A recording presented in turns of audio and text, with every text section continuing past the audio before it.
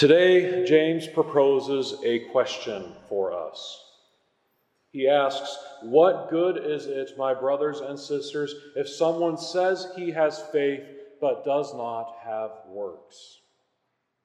Another way to propose this question might be, do you live your faith or do you simply pay it lip service?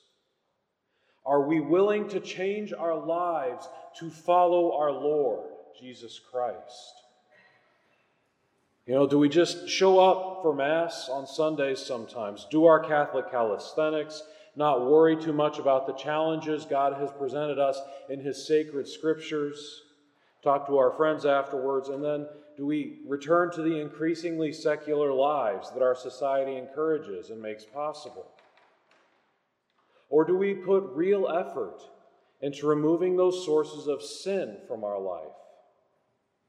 Have we put together a plan to confront those sins that are stuck there? This plan of intentional work to remove those sins from our lives? Or do we just go to confession and bring the same thing over and over again? Pornography, sexual immorality in one way or another, cohabitation, anger, laziness, addiction to Netflix, or just avoiding God when we hear Him calling to us? Do we just bring these things and hope that somehow magically we're going to be fixed? The thing is, we humans are body and soul. And our soul is most certainly healed of those things in confession, but that doesn't mean our body is just going to work right, that it's just going to do what we want it to. It takes intentional work and effort to root out those vices and replace them with virtue. Building virtue is the work that every Christian must pursue every moment of their life. And just as we are soul and body, so too must us Catholics have faith and works. A lot of theologians have called our body this physical manifestation of our souls. They're so intimately connected. And in a similar way, our works must be a manifestation of our faith. And if our work is this bodily expression of our faith, then we've got to ask some more questions. Do we actually give our talents to the service of God? Or would we rather hide them under the bushel basket because we're afraid that the priest might ask us to do yet another thing? And I might, let's be honest. Or are we angry or bitter towards the priest? Or are we upset because the person in charge of that group that does the thing I really want to help with just gets on my nerves and frustrates me? Or is there some other reason like that keeping me from sharing the gifts that God has given me? Our Lord has taught us that He is the way and the truth and the life. And if we want to live our faith fully, we must follow Him so that we can go to heaven. But this way to heaven is not easy. In St. Luke's Gospel, he teaches us that no disciple is superior to the teacher, but when fully trained, the disciple will be like his teacher. And then in St. Mark's Gospel, we hear that whoever wishes to come after me, to come after our teacher, must deny himself, take up his cross, and follow me. The way to heaven passes through much suffering. We hear Jesus telling us that in the Gospel. And the most important moment on that way to heaven is that moment when we meet our Lord face to face. In other words, it's that moment of our death. At that defining moment of our life, the goal of all of our life will be revealed. It will be realized. We'll learn something about ourselves. Have we pursued mere comfort? Have we sought, instead of to conform myself to the truth of reality, have we sought to conform reality to whatever truth I've decided by refusing to accept the teachings of our Lord Jesus Christ, or the teachings of his church, which help us to see the way to heaven? Or have I simply gone with whatever modern society tells me, as we notice this modern society increasingly going towards the diabolical? Or instead of all these things, have we taken up our crosses and suffered and worked to follow Christ, even when his teachings challenge us, and when the people who lead the church often fail to live up to the standard that they demand of us? On this way of life, following Jesus Christ, we walk through the valley of darkness.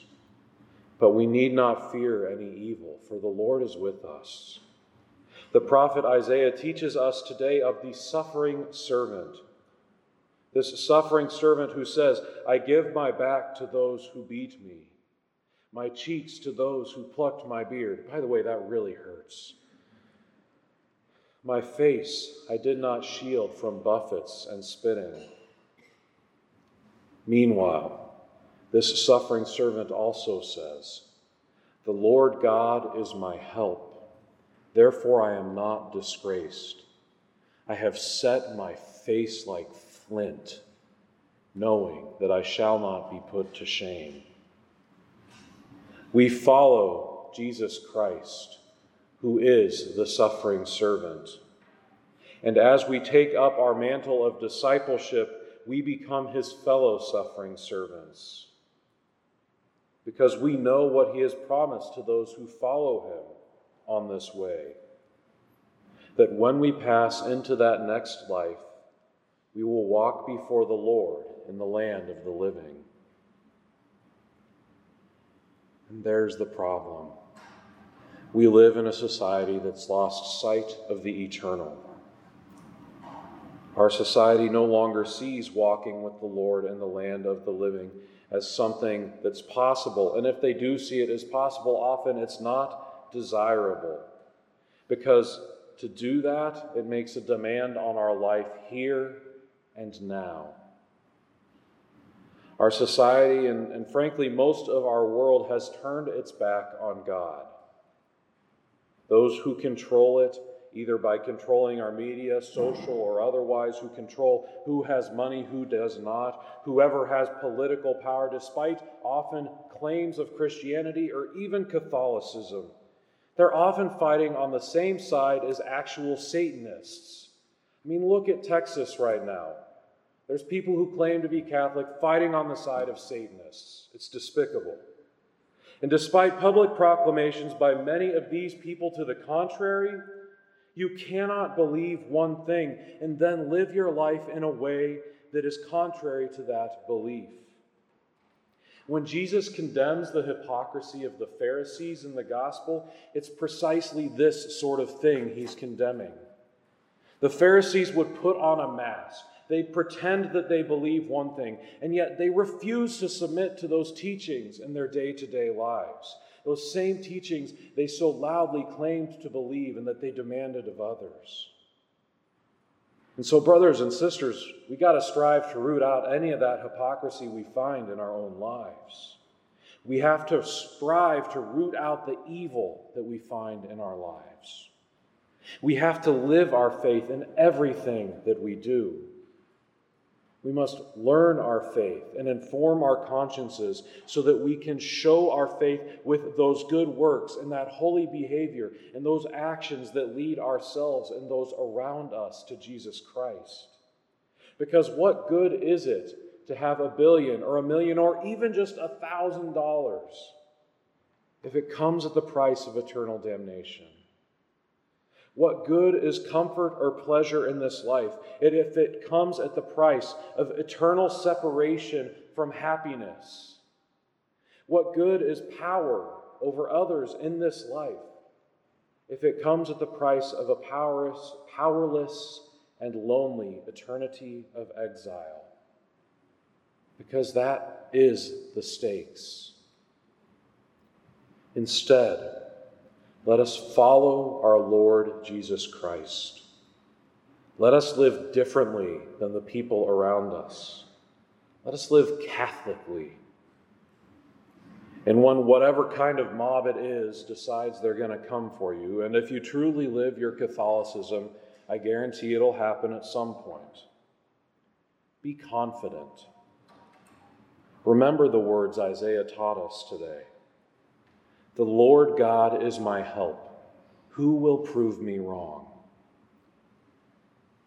Our Lord Jesus Christ taught us that whoever wishes to save his life will lose it. But whoever loses his life for my sake and that of the gospel will save it. Let us live our lives like we believe him.